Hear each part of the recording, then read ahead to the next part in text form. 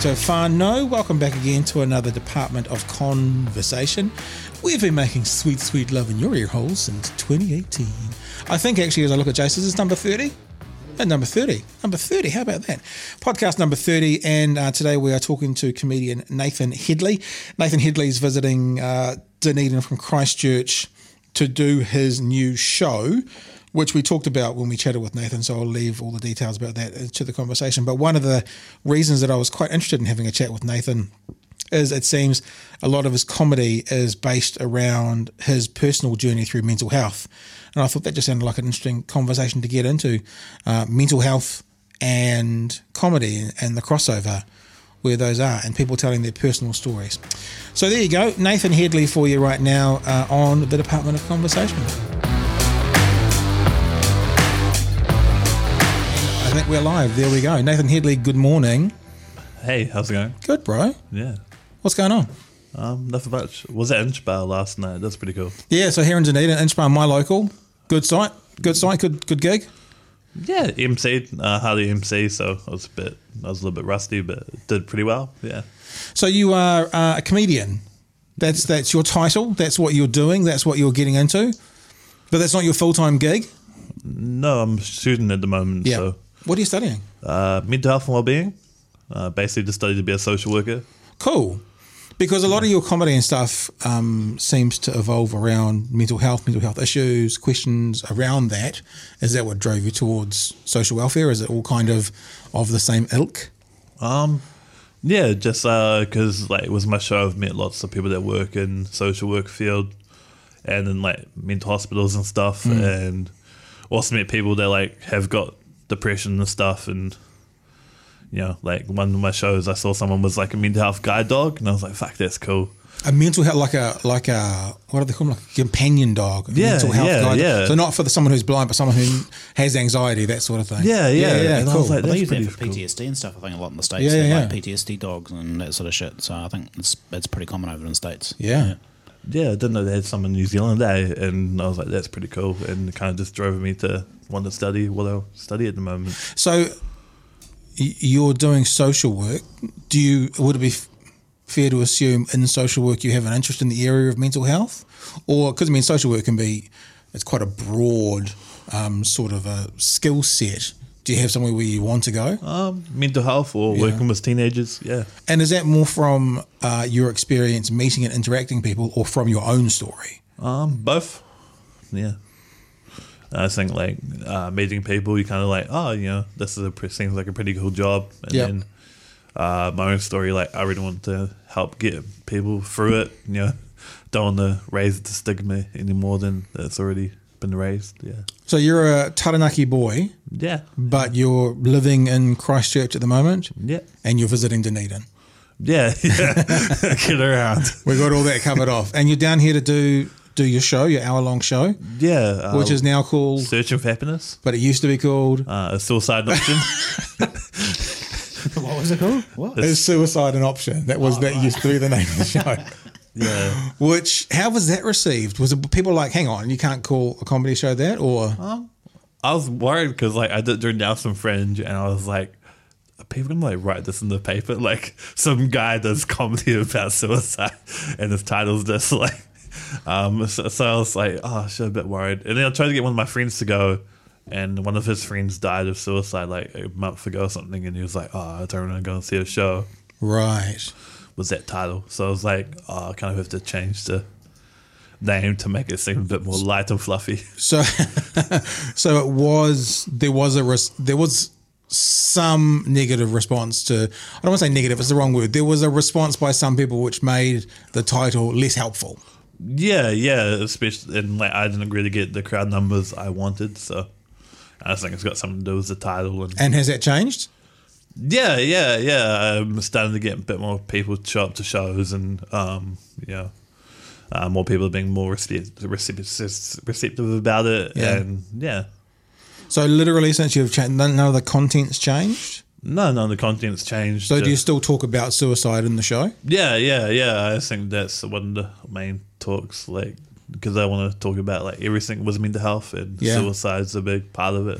It's a really interesting. I follow a lot of comedians. I work with a lot of comedians when I was working in radio in Auckland, and I follow a lot of international comedians. And there is a real current topic in the comedy world about what you can and can't talk about, what you can and can't joke about. So it's fascinating because a lot of people would say, obviously you have personal experience with the things you talk about. Yeah. We can get into that. But a lot of people would say you can't talk about or joke about suicide, or you can't joke about, I don't know. You can't, like a big one is Caitlyn Jenner. You can't take the piss out of Caitlyn Jenner at the moment for some reason. I don't know why. It seems epically doable to take the piss out of her. But you just approach it head on. Is there anything you won't touch in your comedy? I won't touch the more darker stuff, like the more personal, where I can't make jokes about it. Like where I would just personal stuff, or just stuff that would be very personal? Just stuff that would be very personal. Like I don't joke about my brother dying, and I don't joke about some of the nightmares I had waking up and when I had depression. Yeah. Wow. Yeah. So tell us your story. How did this whole journey start for you? And what's the history behind, obviously, this show where we're searching for happiness now? So obviously seems like a fairly long, maybe slightly tortured story. So how did we get here? So like back when I was a teenager, my brother kind of passed away, and I kind of didn't really deal with it in a proper manner, if you know what I mean. Kind of speaks. Is it okay to ask how he passed away? Asthma attack. Oh no. Yeah. So was already a bad asthmatic?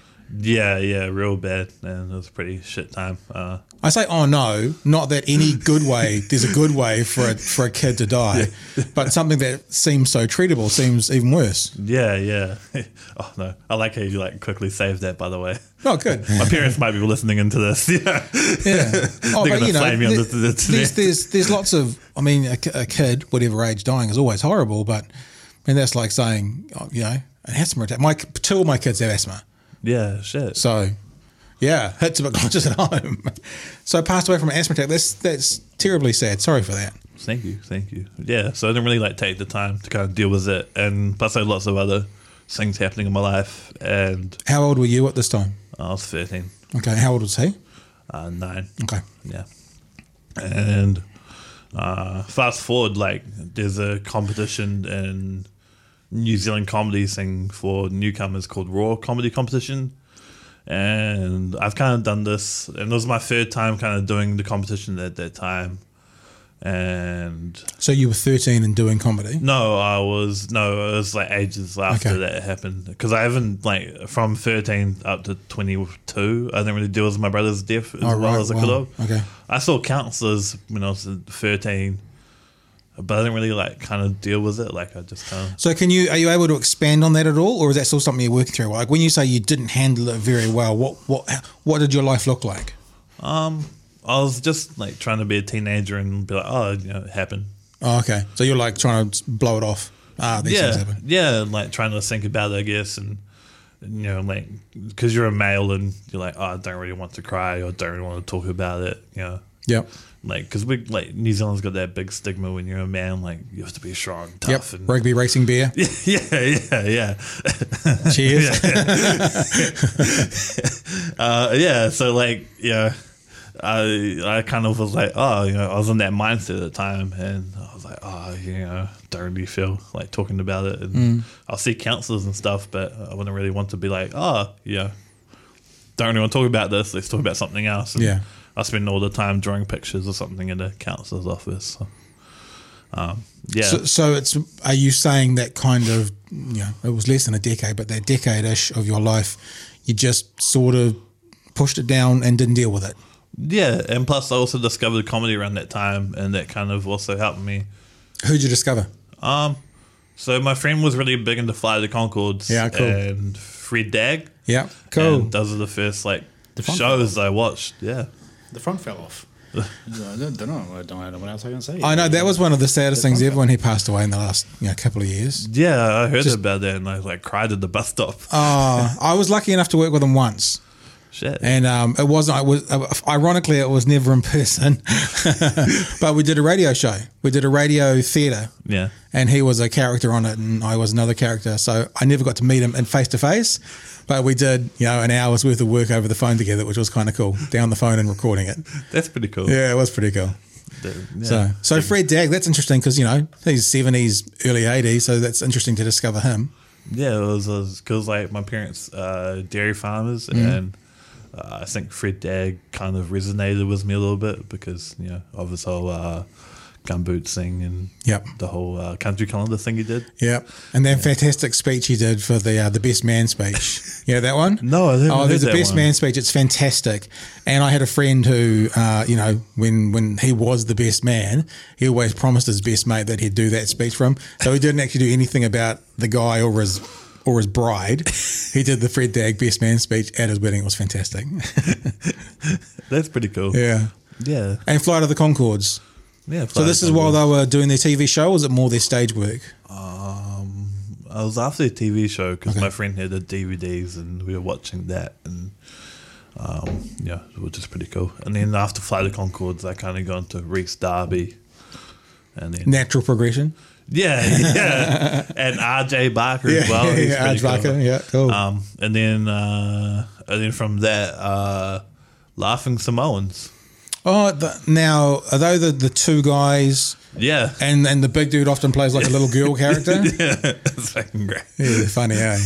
And then Gabriel Iglesias, have you heard of? He's just had a show come out on Netflix just in the last couple of days called Mr. Iglesias or something. Yeah, I watched it like 2 days. I don't think I've ever seen his stand-up, but I know who you mean. That's the fluffy guy, isn't Yeah, he? He's always yeah. calling him. He just says, "I'm not fat, I'm fluffy" or something, isn't it? Oh, That's what he okay. says, yeah. Has the best like impressions and everything. Yeah. Oh, that's cool. So you discovered comedy. Yeah. And there was some people, obviously, like when I discovered comedy, it was Eddie Murphy and Delirious and Raw in the 80s. And I watched Delirious, gosh, probably 50 times. I've seen that once. I brought the DVD. Yeah. And, he just spoke way too fast for me. And then I was lucky enough to work with some, like in the late 90s and stuff. I worked with Jeremy Corbett and Paul Ego and a bunch of these people in and around. And then I did a podcast with Jeremy Elwood. So all these people were close. I mean, work colleagues. I'm not saying like we're best buds or anything, but yeah, it's a really interesting group of people, really interesting dynamic. And I think that's probably one of the reasons I'm really, like I watch and listen to a lot of comedy. And I like discovering comedy. The best comedy album I've ever heard, you could maybe find this, Jace. There's and I don't follow her, or I haven't ever listened to any of her other stuff. Is an artist called Tig Notaro. Do you know Tig? No. She does this stand-up routine, and I found it on Spotify purely out of by accident. I was one of those moments where I was kind of just going through Spotify and going stand-up comedy, and then just listening. She does stand-up routine. Maybe you could Google something, Jace, like Tig Notaro, and I think it's Notoro. Yeah, I've got it. I'm dying of cancer, or I've got cancer. And she starts the show just by going, "Hey, good to see you. Hey, good to see you. I've got cancer. Hey, good to see you. I've got cancer." And the story is something like within the last couple of days, she'd been diagnosed with cancer. Someone who is extremely nice and extremely cherish, and you do too. And you just listen to the very first couple of seconds. Hopefully it won't get pulled for us. We love you, Tig. Hello.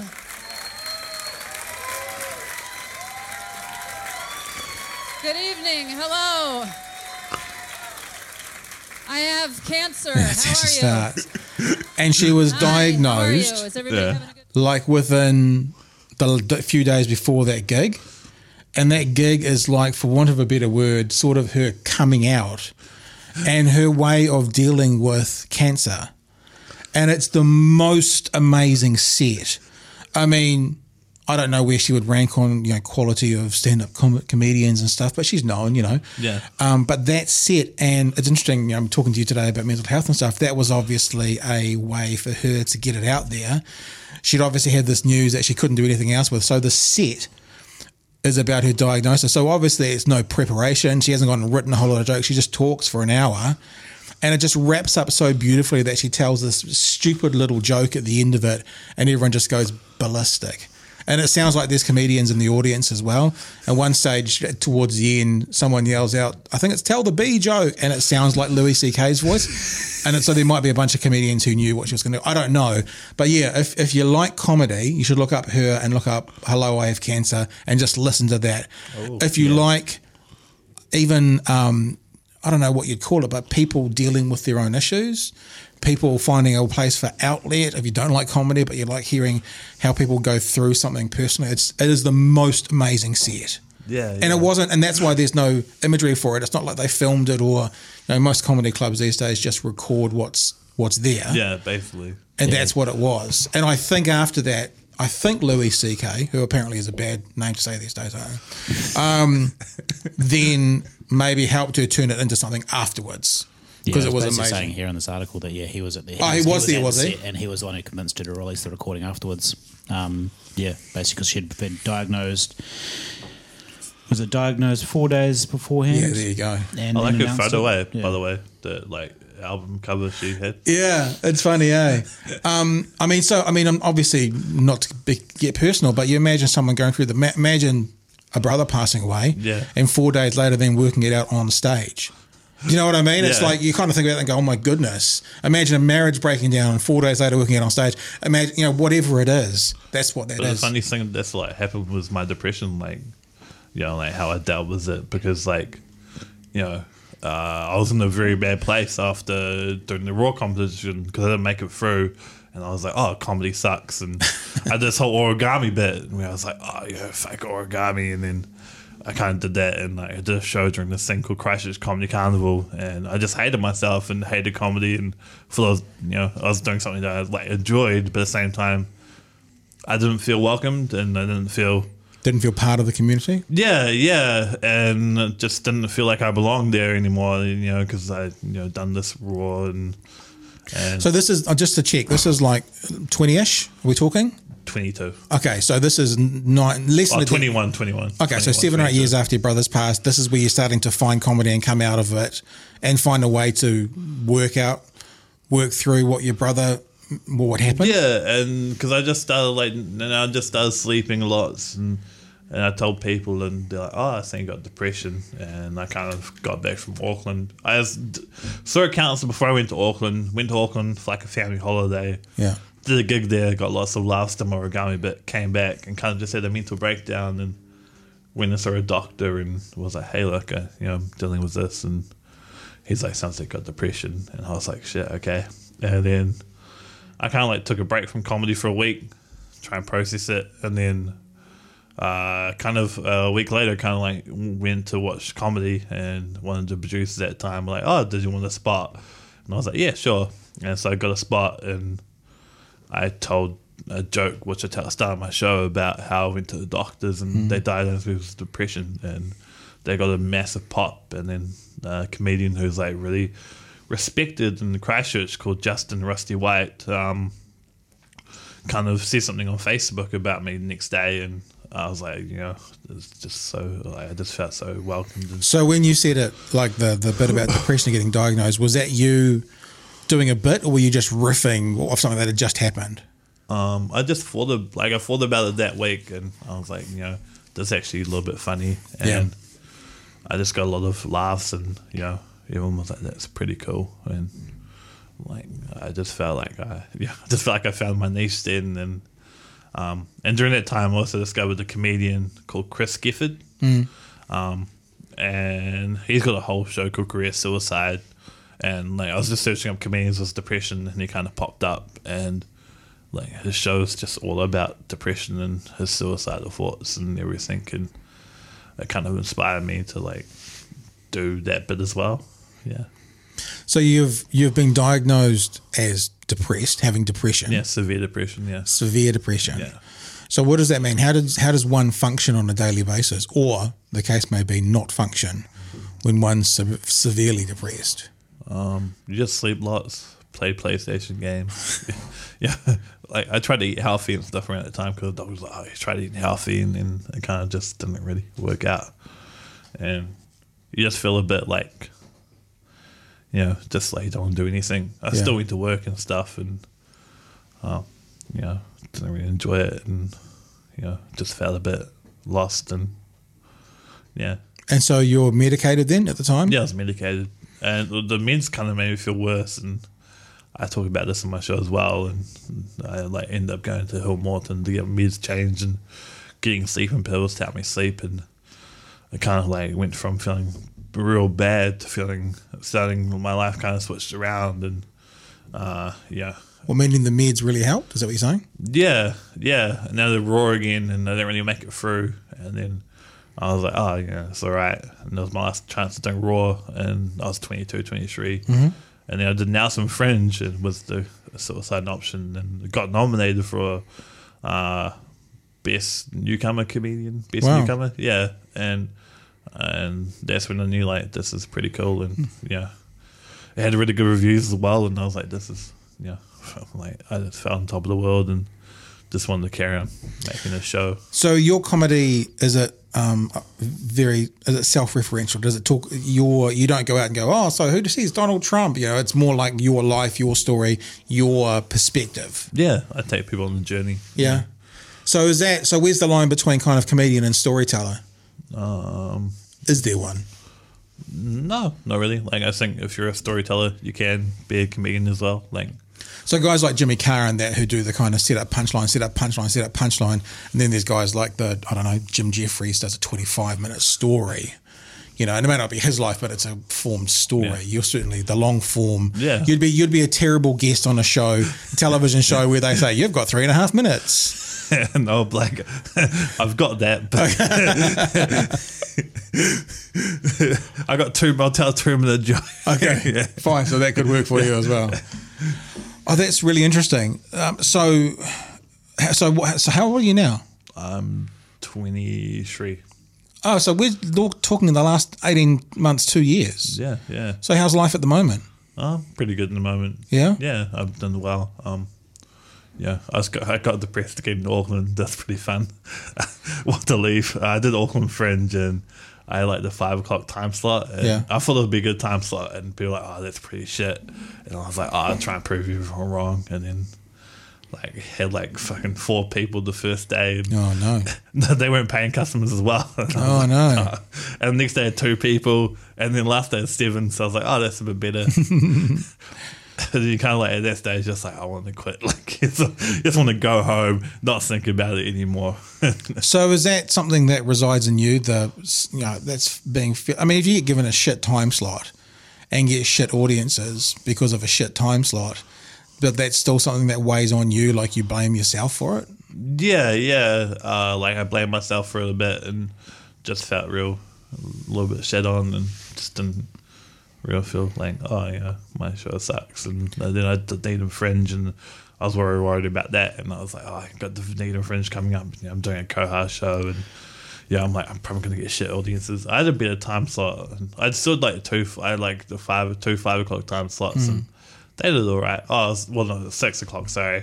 And the first day I got like 10 people in, and I wonder if just par for the course in Auckland, if you've got a 5 o'clock time slot, people are only just walking out of their offices.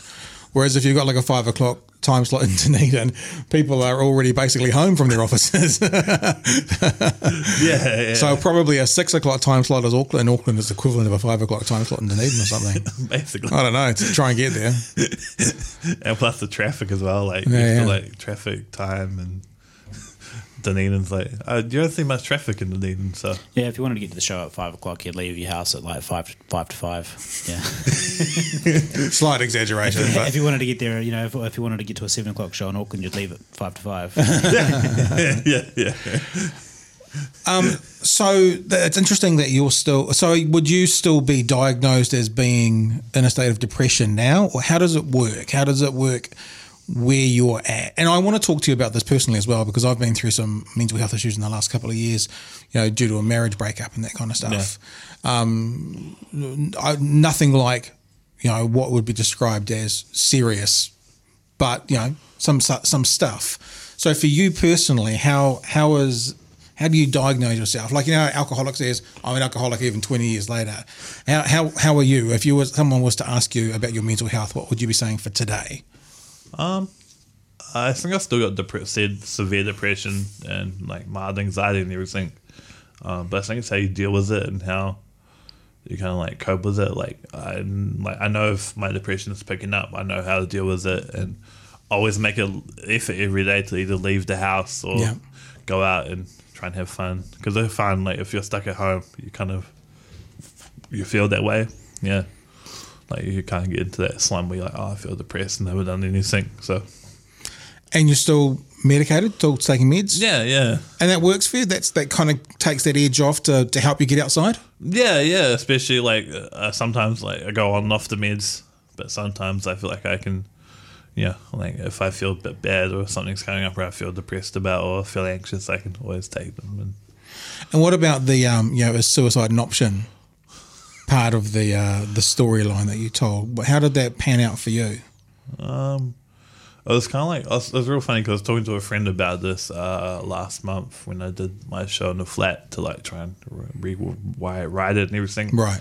And it was after the show and my friend turned around and he was like, oh, like, do you ever like get those thoughts when you're like, oh, yeah, feeling suicidal, and suddenly you see something where you're like, no longer feeling suicidal anymore.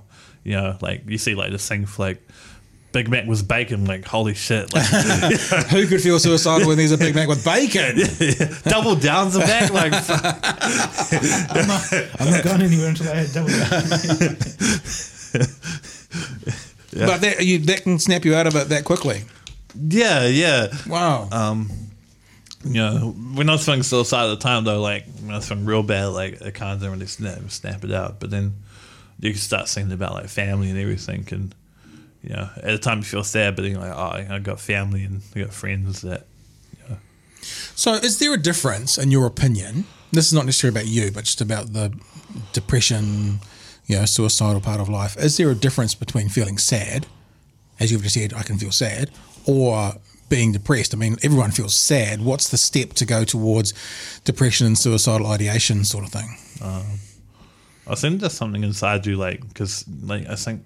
I don't know how to say this, but like I think people feel sad for like a period, and then depression you feel sad, mopey, droopy, just don't feel like doing anything, and Do you think that sadness is something that maybe we have, like you say, a double down might take you out of your sadness, but depression is more of a something that needs to be chemically righted almost?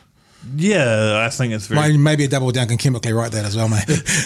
Double down on a Pepsi. Yeah. Double down. Yeah, I think that can also help as well. Like I think like, depression and stuff, like sadness is very different. Yeah. And I think depression is more chemically imbalanced. Definitely, like, and then plus they've done like work into it, everything, like research and shit apparently, and I felt different being depressed than I did feeling sad. Yeah. But I think sad and grief, like, and all that stuff, like, definitely leads into depression, especially if you don't deal with it, like how long, because, especially with males and stuff, like, if you don't deal with it, you don't talk to someone at that time, then you kind of, like, you still have that feeling of sadness and guilt and grief linger over you a little bit, I think, if you know what I mean. And I think that's what depression is kind of like. In saying that as well, we might have just given KFC a new advertising campaign. Yeah. How to cure depression. Yeah. Double down your depression away. That'd be perfect. Absolutely perfect. So if you personally, look, I mean, I know that I'm treading on potentially for some people thin ice here, so obviously anything that you don't want to answer, don't answer or whatever. But the suicidal thoughts, was there ever ideations? Was it ever enacted for you? Or was it just these kind of weird thoughts in the back of your brain? Like I did attempt it twice. Wow. But I was talking about my show. Like I self-harmed, and then I tried like stay on the road. But like, and then you kind of like switch into that mindful where like, oh, you've got family, friends, and a whole bunch of other stuff, and yeah. And family and friends are one of the things that pull you out. Yeah, like I think like if Are they in Christchurch as well? Are they up in Taranaki? No, so like some of my family and friends everywhere. Like I got like comedy friends and Yeah. stuff that are in Christchurch and Dunedin, everywhere. And then I got like all my family's in Taranaki. I got some family in Christchurch and Dunedin as well. Nice. Yeah, I think like While you're in Dunedin, I noticed on Facebook that you're friends with Tom. Has he got you? Is he making you get eat some plants on his Comedians Eating Plants show? he actually took photos of me when I first did my show here. That's pretty cool. I want to do that. I've been eating the plant before. There you go, so. Tom. If you're listening or watching, you should get him in to eat some plants. Yeah. It's a friend of a mutual friend of ours who's got a video show that he's doing on Facebook called Comedians Eating Plants because he's a vegan, and so he gets his non-vegan mates to come in and he feeds them a meal of vegan food at some vegan restaurant in Dunedin. And cool. And basically they just chat. So it's kind of like comedians in cars getting coffee, but as a vegan, and it's not Jerry Seinfeld. Comedians in restaurants eating vegan. Yeah, And he pays for the food. and he pays for the food. Yeah, More power to them. They did Hell's Pizza once. I remember that. That's pretty. Can you do vegan Hell's Pizza? yeah, they do. We just had this conversation a couple of weeks ago about what vegans should and shouldn't be allowed to do. And I got some hate for it on our Facebook page, but I stand by the effect that if you're a vegan and you're rejecting meat, for whatever reason, I'm fine with that. But then to say, now can you make me a plant supplement that looks like meat, smells like meat, and tastes like meat, and so I can put it between two burger buns? I just think that should be illegal. If you're rejected meat, then you shouldn't be. Although in saying that, I'm also don't have any problem at all with meat replacement, like plant-based meat replacements. But for someone to reject meat and then say, now give me something that tastes exactly like me, it's like, no, you don't get to have that. You're not allowed it. Sorry. This is what we were talking about just before we came. Oh in. yeah, Wasn't check it, this like, out. Hell That Pizza. Hell Pizza released a they released a burger pizza. Yeah, what is it? Let me just bring it up for our viewers. A burger pizza, and they were out. It was out for a week, and then they released this week that it was actually entirely plant based. So they worded it carefully: medium rare burger patty. They didn't say meat, but yeah, apparently people are like "Roar," or something. I think that's interesting because imagine if someone did the reverse.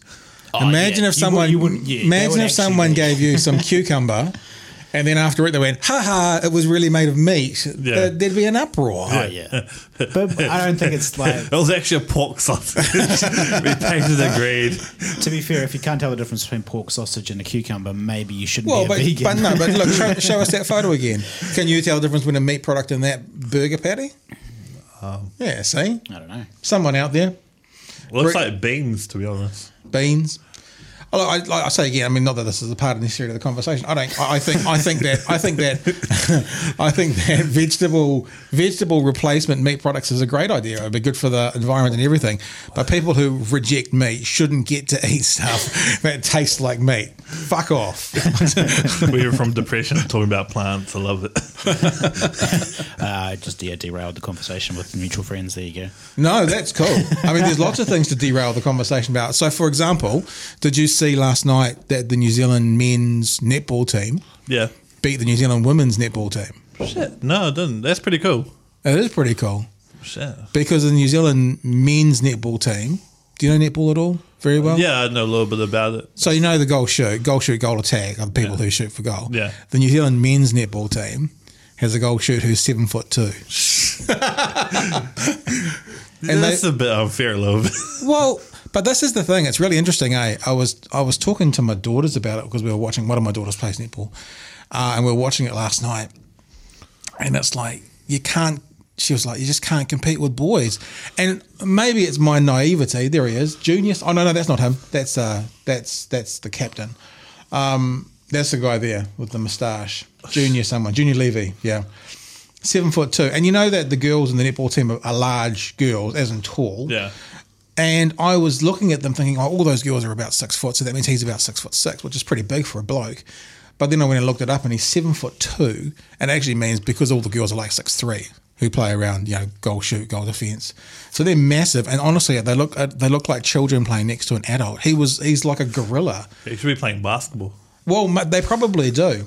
But it was interesting. Then I had this conversation with my daughters, and we ended up chatting about dominance of men. there's a lot in society today who says, men and women are the same, biologically we're the same, and actually I thought that the women, and maybe this is my naivety, that the women netball team would have beaten the men's netball team because they're professionals, they play it all the time, they're world champions, but actually the physical dominance of a male figure is still enough to overpower, the best women athletes in the world. Yeah. It's crazy. I mean, I say my naivety, fine. But it's crazy. In saying that, I'm certainly not going to be able to take on a female athlete sprinter. But probably the fastest New Zealand's female sprinter in New Zealand could get beaten by the 50th fastest male sprinter. They say that's Serena Williams. Maybe you can look this up. Serena Williams, greatest netball player of all times ever in the history of the game. If you lined up all the professional tennis players there's ever been, I think, and this is what we want to check because I don't want to do a disservice, I think that they said she'd come in about number 1,500. Shit. Greatest female tennis player there has ever been. And I think they say that basically if you're in the men's game in the top 500, you can they'd beat the greatest female player ever. No, sorry, this is the wrong article I was just bringing up. Sorry, I'll keep looking. So it was really interesting because you have to think, and this is no disrespect to those men playing netball because they're athletes, there's no question, but you think the best ball handlers, is that the right word? The thing about male athletes in New Zealand, the ones who are the most skilled with small ball games, rugby, basketball, volleyball even, games that could go to the Olympics or be professional, they're all going to take off the best of those people, which means these guys in the netball team aren't going to be the pinnacle athletes in men's sport. No. And so that means even some, and I'm being really careful here because look at me, I'm the last person to criticise someone of their athletic prowess, but just literally, they're not going to be, they're not going to be the best shooter in the country. That person's going to be playing basketball. That's Stephen Adams or someone playing basketball for the NBA. Yeah. And they still beat them. I'm just so surprised. And because I really like those kinds of conversations, I'm fascinated where that conversation could go, because there is a narrative at the moment that men and women are the same, even biologically we're the same. That's a narrative at the moment that a male to female transgender athlete can compete against biological women and there's no difference. And I said to my daughter my daughter said it to me actually.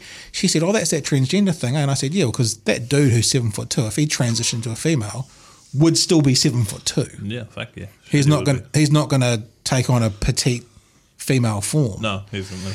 So yeah. Anyway, that's a bit of a byproduct. A sideways look. I agree though. Like I think our physical makeup's different. Yeah. Yeah, it's just a very interesting narrative at the moment out there that people say we're the same, because we're clearly not. I mean, we looked it up last night, me and my daughter's like the tallest woman in the world. Tallest woman in the world at the moment, according to the records, is 7'8". So it is a big girl. But, I can probably name 10 to 15 men who are well over 7 foot because I follow basketball. I don't even know the name of the 7'8" woman. Pardon me? No, if you did hear anything in the background, there is some construction going on up here as well. So that's it. Bastards.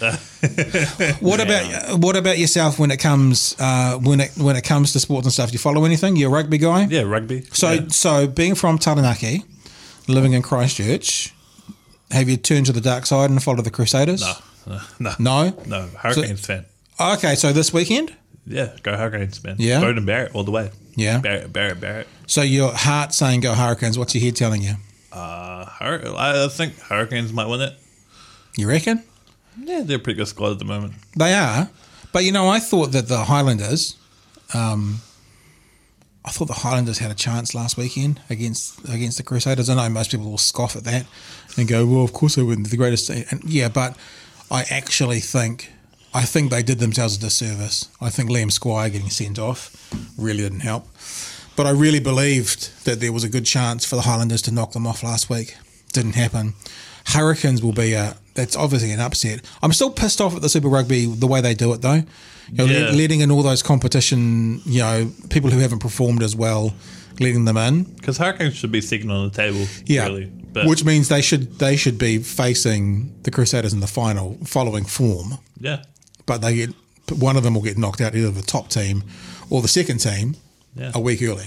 exactly. Which is kind of sad. And then the Jaguars are going to go and play whatever other Australian team. I love that you call them the Jaguars. Yeah, Because I don't get this the Jaguares, because they're the Jaguars. We're an primarily English. Well, we're an English-speaking country. We're a bilingual country, obviously. We're actually a trilingual if you include New Zealand Sign Language, 3 official languages. But when you're listening or watching rugby, place names are said in English. You know, you say France, playing France. I'm not even sure how you pronounce. What was the French word for France? Is there a French word for France? Francais? No, Francais? that's when you're speaking about the language. Maybe it's just France, but you know what I mean. We don't use their native language no, to describe the teams or places. exactly. We say we're playing in Paris. We don't say we're playing in Paris. You know, so they're the Jaguars. That frustrates me when I hear announcers saying that. Aguard. It's like, no, the Jaguars. That's the Jaguars. What was the other team pronounced that way? Say again. How would you pronounce the other teams if you pronounce them like that? I don't know. Well, also they'd probably. Oh, mind you, I was going to say the Springboks probably call themselves a Springbok, but there's probably a South African word for a Springbok. Probably. So, but they call themselves a Springbok. So, Yeah. What I was going to say. Well, who do you think's better, Bowden Barrett or Richie Mo'unga? oh, Barrett. Barrett. Yeah. Yeah, I agree. Yeah, no question. But the thing with Bowden Barrett, after he made the All Blacks, I mean, it was great. I remember when, what's the boy from Waikato called? Who was in before him? Stephen Donald. No. Oh, Aaron Cruden? Yeah, Cruden was in. And they kept on bringing on Bowden Barrett for the last 20, and Bowden Barrett seemed to win the games with him. You know, I was saying, well, you know, at some stage, this person who was obviously the best player on the field should probably be starting, and then he started and then hasn't looked back since. Since he got that starting position, his form in Super Rugby hasn't been anywhere near as good as his form in All Black Rugby. No. But that's because I think it's also to do with the forward pack and the squad. Like the Hurricanes don't have really the greatest forward pack, and the Crusaders have all the All Blacks in their forward pack. What do you think about there is a little bit of what do you call it? Niggle around that Auckland's going to try and get Bowden Barrett first 5. I don't think it'll happen. You don't? No. Why not? Someone gave you a big fat check and said, "Come on up." I used to say this when I worked in radio. There was, it was what happened with the America's Cup when the guys went left Team New Zealand and went across for Oracle. Yeah. I'm like, dude, they went from earning good money, $200,000 to $10 million, and I was like, I would this radio station, which I love. Yeah. If the opposition offered me 10 times the wage, I would be gone in a heartbeat. No matter how much I love the station and how much I'm grateful to the breaks and all that kind of stuff, if the opposition offered me 10 times the money, you wouldn't see me for moving so fast across. If somebody came in and said, "I want to do a live stream video podcast, Jason, come leave Pat and come work for me, and I'll offer you 10 times as much," I'd be gone in a heartbeat too. Well, 10 times 0 is not very much, though. Yeah, that's the joke. Still coming, looking for those. If you're a sponsor out there, we're still looking. The other thing I want to talk to you about is comedy in this day and age.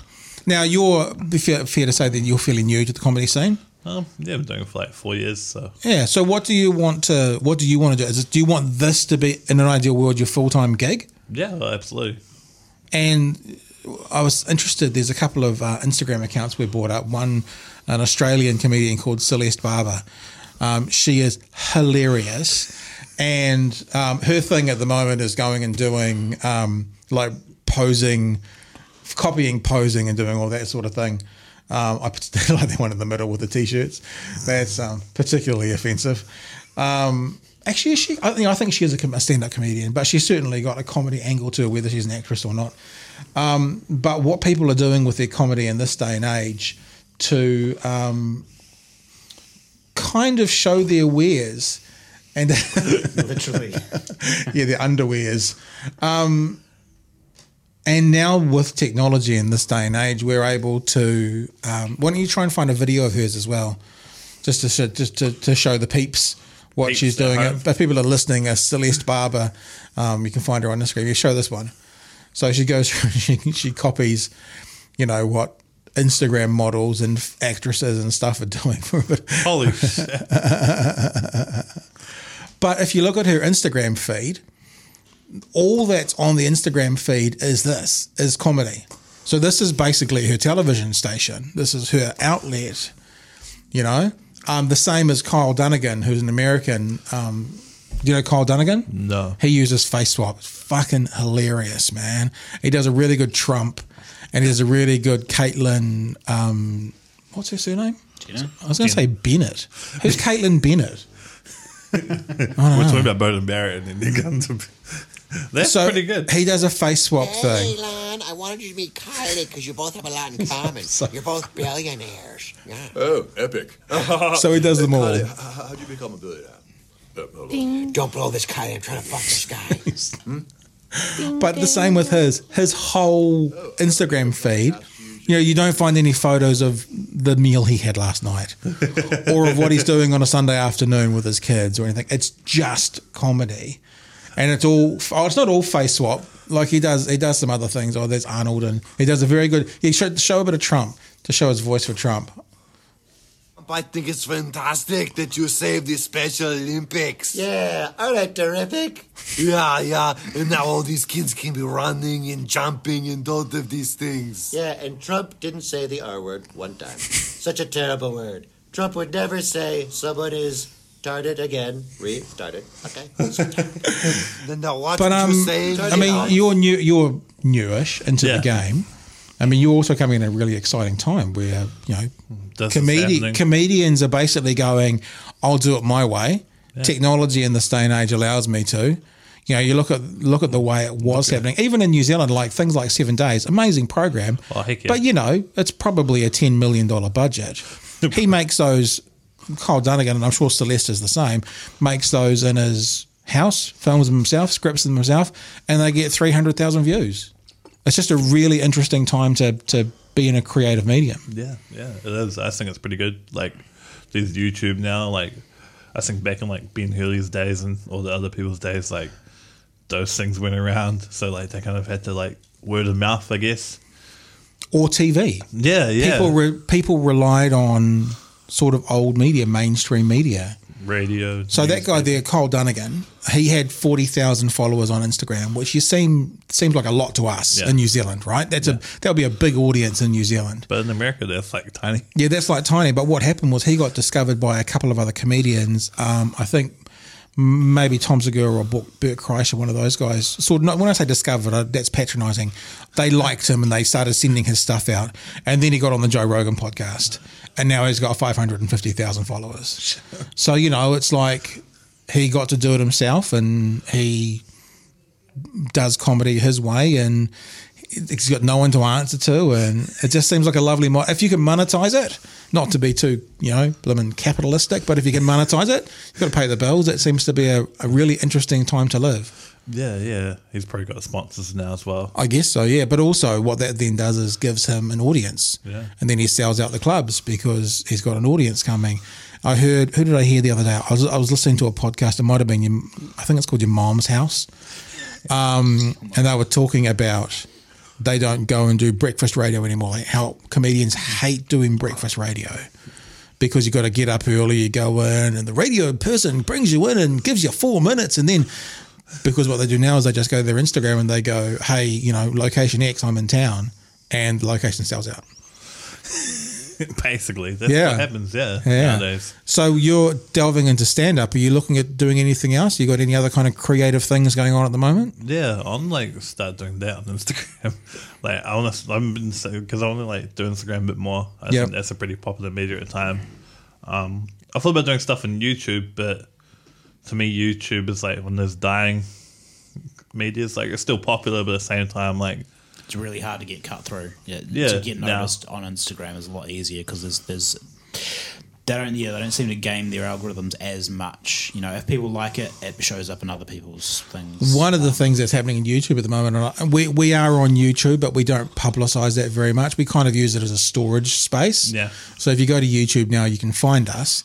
But some of our videos there have got single figures views because most of the 45 followers on YouTube, I think. Most of our people, 99% of the people who watch what we do watch us on Facebook.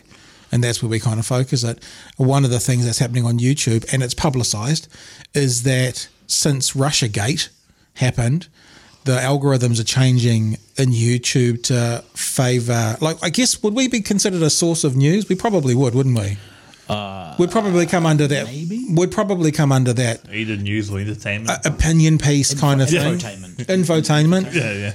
And they've made it very clear since the last US election that they're going to, if you are an accredited news source, if you're a quote-unquote trusted news source, you go to the top of the algorithm. So actually what's happening is all the independents out there are starting to see drop-off of viewership, the big guys, and all the places like the CNNs and the Fox and the MSNBCs and the Breitbarts and all that kind of stuff, they're starting to see a pickup because they're deemed trusted. So it's interesting that Hit that button. this actual this digital age we live in is starting to turn and go back to trusting old media. There's a strange thing going on at the moment. Yeah. There's also I think also with YouTube, there's also a lot of YouTubers are moving to live streaming on Twitch and stuff. Yep. And, yeah. So Well, Facebook also is the same. There's some interesting things with Facebook. We've had a few things taken down off Facebook that we've put up there, saying things like, Jace, help me with this. They've been saying things like, we think that yours is either political or social commentary or something else like that. Yeah, well, we had one of the clips with Christian Piccolini. Well, we had one of the ones from the vegan guys not be able to be boosted. Yeah, from the basically we're talking vegan stuff, and they wouldn't put it up because of the social commentary. Yeah, well, the one video I think that was the worst one was the fact that we were talking about why, basically trying to debunk some of the myths about what white supremacists believe. Fake news. Yeah, and they wouldn't let it up. They're saying this is promoting extremist views, and it's like, no, this is debunking extremist views. So the algorithms are not helping, and now on Facebook you have to go in and be like an authorized, trusted source. And so we're like, okay, well we next year is the elections. Yeah. Both of them. There's New Zealand and US. We need to be a trusted source so we can put our clips up. So you go in to put it up and you click on New Zealand and the button's grayed out. So you can't actually then do the process to be a trusted source in New Zealand. So they're saying, we're not going to put this source up. If you're talking about politics, you need to be a trusted source. Go here to be a trusted source. This is Facebook. Yeah. We go there and then they won't let us be a trusted source. You're fake news. Yeah. Fake news. Fake. You are fake news. Yeah, you fake news. But so if you're talking about getting on Instagram yourself and doing that kind of thing, are you, do you have anything planned, or are you just, is it an area you're going to start to delve into? I think it's an area I'm going to start to delve into. Also thought about doing podcasts, but I think podcasts are good, but at the same time, you need all this technology. Like your podcast, I've seen some of them, they're real amazing and they're real high quality. Oh, bless. Oh, shucks, we'll have you back. Yeah. The check's in the mail. But at the same time, though, you can, if you don't do video and you don't do live stream, which is the two harder parts, you just need a phone, really, and a couple of $20 microphones from Trade Me or eBay, and away you go. The best podcast, the best content, whatever it is in the world, the audio and video quality of it doesn't matter. I would much rather watch the best movie there was in 480p or SD or whatever, black and white, than the most amazing 4K pile of shit with no storyline. Well, this thing our video, The Room. The Room, yeah. No, that was fantastic. I like that. The Room is awesome. Tearing you apart, Lisa. But objectively, our video quality is a lot better than even Joe Rogan, and I would give up our video quality in a heartbeat to have Sacrilege. Yeah. Of course. Yeah. Of course. My favorite podcast at the moment is Comedian Talk, something like that. I'm trying to think. It's Comedians Comedian podcast. Right. And lots of comedians have been on there. I'm trying to think. Is that the New Zealand one? Is that the one that done Tim Bat did? Or is that No, is this it's on international? Spotify. It's Okay. done by a US, UK comedian. We're not here to promote other podcasts. Going to bring it up on. I refuse to bring it up. What's this? There's other podcasts? Do you know what I often do is I often look for guests rather than the hosts. Shit. So there's a really interesting woman at the moment, Dr. Deborah So, and she was a university lecturer. You know, she's a scientist. She's everything. Yeah. Hot as all hell. You should bring up Dr. Deborah So, S-O-H, and she's a neuroscientist, and she's doing some really interesting stuff at the moment, and talking about some really interesting things. Quite controversial, not because she's controversial, not in other words because she's trying to be, but some of the things she's saying. So I've already messaged their Facebook page saying, can we please do a podcast at some stage? I would love to talk to her. So if I hear she's on anything, I'll listen to it. You know, I like Tom Segura. I really like Tom Segura's comedy. If I hear he's on anything, I'll listen to it. But then I've got my stalwarts over there. I listen to WTF and I listen to Rogan. I listen to Your Mom's House, and she's got a podcast as well. I can't remember what it's called, but it's more scientific and more sort of researchy. I listen to that as well. Okay. And then I've got a bunch of others. I listen to Leighton Smith's one occasionally. I listen to Media Watch and RNZ as well. But most of my input is from offshore, really. That's pretty cool. So I don't really listen to Tim Batts' podcast. There's one that were a bunch of comedians that used to do it in Auckland. They had a yellow page. I can't remember the name of it. And it had like 5 comedians on it, young guys before they broke through. And I did listen to that for a long time. I wonder if I can... Deborah So's is called Wrong Speak. There was a New Zealand one that I did listen to. I can't remember what it's called though. No, it's not coming out of here. Yeah. I've got Louis C.K.'s one in here. Does that mean I'm a terrible, terrible person? I don't think so. Was he really done though? Like, what do you think of all of that? There's a lot of comedians getting a lot of flack over the last 12 months for things that they've done. I mean, like, okay, let's be very careful here. Some comedians, like Bill Cosby, an appropriate amount of flack has been thrown their way, but other things with the whole Me Too movement and with where society is at the moment, saying you can't talk about this kind of stuff, you can't joke about that. Like Ricky Gervais was an interesting one. He made a joke about Caitlyn Jenner. And the joke was about her being a terrible driver because she's a woman. So he was playing on a sexist stereotype of women, but people attacked him for it because you don't make fun of transgender people. So it was an interesting sort of dynamic there where he wasn't making fun of her for being transgender. He was actually kind of making fun of her for being a bad woman driver, playing that old trope on purpose. yeah. Is it something that you ever crosses your mind? That you have to be careful out there, or is that not part of the New Zealand scene so much? Yeah, for sure. Like, I think there's certain things that cross my mind. Like, is this a bit dodgy? Because we're doing comedy, and you want the audience to come back and like you, and come back and watch. And that's probably because you're new as well. Yeah. Because if you're massive, you don't give a shit. Because if you're selling out anyway, you don't give a shit. Like Dave Chappelle's really interesting. Dave Chappelle, have you seen any of his stand-ups on Netflix at the moment? I've heard of them though. Dave Chappelle's really, really worth watching because he left the comedy scene for 10 years and just went, I'm out. And he tells a few stories from on stage, and he says he has a policy, and everyone laughs, but he's telling the truth. He goes, he has a policy that he never feels bad for anything he says on stage. And what he's saying is, as a comedian, I can't feel bad for anything I say on stage. But then again, he just got $60 million from Netflix for 3 specials. So he has the ability to do that.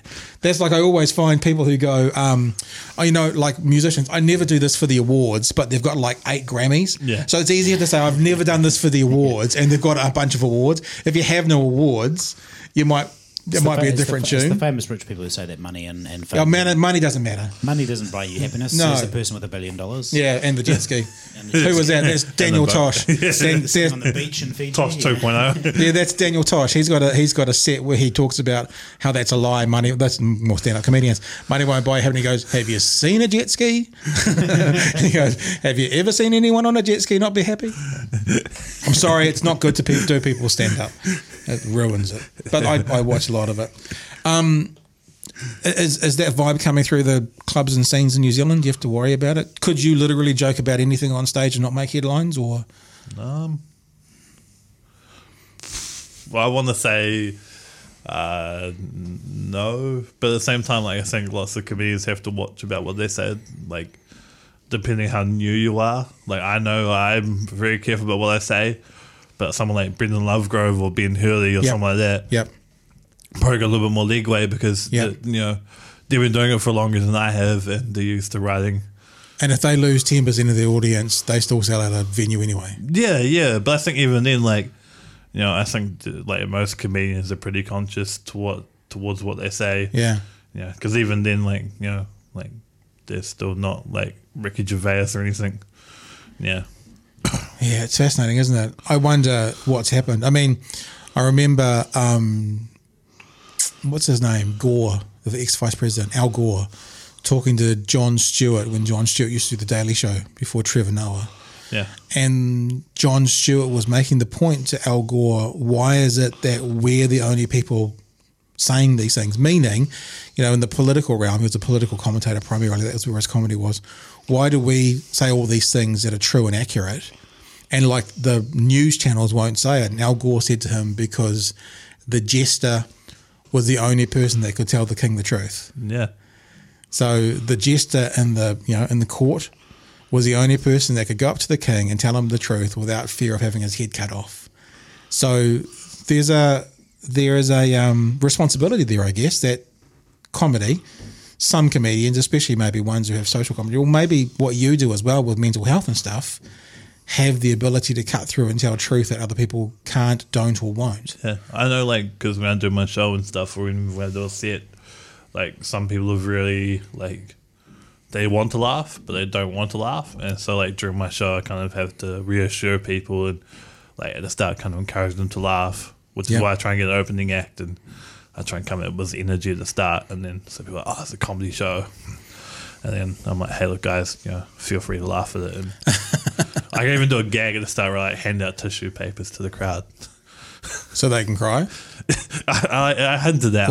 Or so they can, like, whack one out. I hinted that. You have to see the show. If they really, really like you, you might need these tissues. Yeah, Is that what you're saying? Yeah.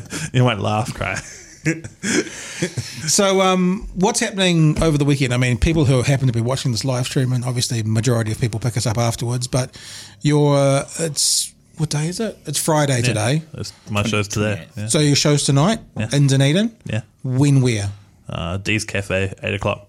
D's Cafe. Is there a cover charge? Is there a koha? What is it? $10. There's a $10. show on after mine as well, which is koha. So Yep.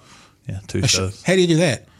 How do you have a show on after that's koha? Because that means once they're already sitting in there and they paid their $10, what happens then? Well, they paid $10 for my show. Yeah. So Then they kick them all out. Yeah, so we kicked them all out, and they're like, I'll come back down and watch it, or just stay on. Sorry to sound like a moron being someone who lives in Dunedin, but D's Cafe and Venue, just having a look, 403 Princess Street, that's just past the Octagon. That's close to you guys. It's like across the road. Yeah, where yeah, Chipmunks is. Yeah. Where Chipmunks is. So drop your kids at Chipmunks and go and Well, check we out. close. We'll break into them. They follow me on Instagram, so And this is going to be the Search for Happiness. yeah, search for happiness. And then, Do you ever see what people like Sir John Kerwin are doing and think, good work for mental health? Oh, absolutely. Even Mike King, like, I think they're doing pretty well. Like, I think it's something that I want to do. Even Corey Gonzalez McCure, hope I said his name right. Like, he's got a show now about it, and I think he's doing pretty amazing work. And he's coming out and talking about it. And It's an interesting thing, the mental health thing, because I've certainly been through some down times and had to go to doctors and get help with some serotonin uppers in the last couple of years. And, I've never said this publicly, or many people don't know this, but going through my marriage breakup and stuff, there was suicidal ideations there. And once you've experienced it, you can kind of go, I see how easy it is for anyone to fall into this. So talking about it more and having it more out there and having people and not being stigmatized as badly. yeah, it's about breaking the stigma. Like, Yeah. I hope people like that go to my show go away talking about it, or even males, like especially males, because like males have the highest like suicide rate in New Zealand, and I think that's because males are less inclined to go like I don't know if you've experienced this, but like males less inclined to talk about their problems. Like we go to a pub and we're like, have you seen the rugby lately? Yeah. She'll be right. I think that, and I've probably said this on this podcast before, but I think that everyone should be in counselling. Oh, absolutely. And I think that for a very long time, me included, you look at the American system, you how everyone's in therapy, more in therapy, and you kind of roll your eyes and laugh at them. But I think now the example that I often use is a game of rugby, and our life is the rugby field, right? And all the players on the field are a part of our life. And when you're in that front row and you're down head to head, you don't know what the fullback's doing. No. You can't see it. You can only see what's in front of you. But someone who's in the stands, they can see the whole game. Exactly. They can see all of your life. So my counsellor, my therapist, I consider that someone who's in the stand watching my life. And there's times where I don't know what the fullback's doing, but him sitting on the outside looking in can see it. Yeah. And I think it's nothing but healthy. I think even if you're feeling amazing and good, having someone, be it a trusted friend, a church member, a therapist, a counsellor or whatever, to talk to you about your life can do nothing but positive things. Oh, absolutely. I totally agree with that. Like, my counsellor helped me so much. And looking back, like, when I was a teenager, I really wish I talked to my counsellor more rather than just, be like, oh, yeah, I don't really want to talk about this. Yeah. Like, I'm just here because my parents paid money for me to come here. I kind of wish I talked about stuff sooner. Do you still see someone now? Not really. But I know that if I do get down that dark path again, there's someone out there that I can talk to. We should have probably organised this before, Jace. Maybe you can find something super quick. But, if people are suffering from depression, if they're depressed right now, if they want help, if they want to go somewhere, do you know anyone anywhere? Like you see in the paper, people having suicidal thoughts, they can call this number sort of thing. Do you know of anywhere that people can be directed to if they happen to be listening and they think, oh well? There's one in New Zealand mental health people have done some great ones. There's like this great one, depression.org, where you can go and there's some great ones just understanding it. And there's also, from what I remember looking at it once, they actually do break it out into different things. I can't remember what it is, but there's obviously there's the John Kerwin, but then there's also another one I think you can click on which goes and it has people from it's like Jane Yi, and so it's more focused for teenagers and young people, so it's got people that they would relate to talking to them as well. So if people are listening and not watching, it's depression.org and the phone number is 0800 111 757, or you can text 4202. It's also Lifeline. Lifeline? Yeah. I joke about that on my show.